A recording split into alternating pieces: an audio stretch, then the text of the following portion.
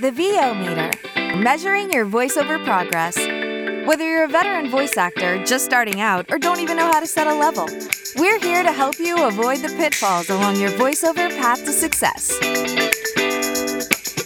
The VO Meter is brought to you by Voice Actor Websites, Vocal Booth to Go, Global Voice Acting Academy, JMC Demos, and Sennheiser. The VO Meter is produced in part using Source Connect, made by source-elements.com. And now, your hosts, Paul Stefano and Sean Daly. So I look at this, it's like when I'm teaching accents and I talk about placement versus sound changes.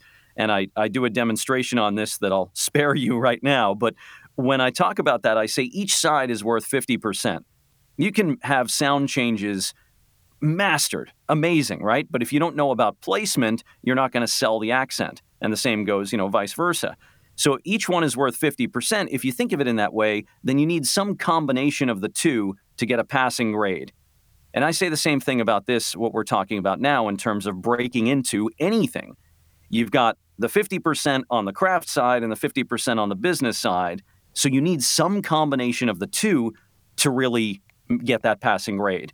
So on the business side, to review briefly for, as you mentioned, if you've got newbies out there, you've got to work toward getting great samples, right? This is the equivalent, the audiobook equivalent of a demo, that you might use in other disciplines, like, your interactive demo for video games and whatnot. You want individual samples. So you've got to work toward creating those, making sure they're good, having them on a website or SoundCloud, a place you can send people, having the home studio set up, being up to speed with how we record, the punch and roll process, making sure you've got all the equipment, and then building the relationships with the people who can actually hire you, right? That's all a basic overview of the things you want on the business side. On the craft side, developing the craft of what is it to narrate an audiobook. It's nothing like animation. It's nothing like video games. It's nothing like commercials. It's acting like all of those. They all have that in common, but in a very different way. It's quite a different skill set. It's remarkable how different it is. You're portraying the entire cast. Your pacing and how you handle the material is critically important. How you make clear for the listener what it looks like on the page, if you will. Conveying the author's tone, the author's intent, understanding different writing styles. Is this filtered through one character's POV? And that informs how you might, what sort of emotion you might bring to the narrative. Not just the dialogue, but that all-important narrative.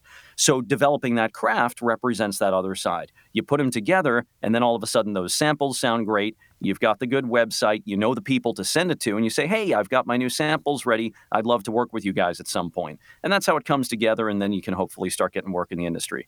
That's about as well as I can do in the sort of 2 or 3 minute overview for someone who is really, really just starting out. Thanks for listening to this episode of the VO Meter.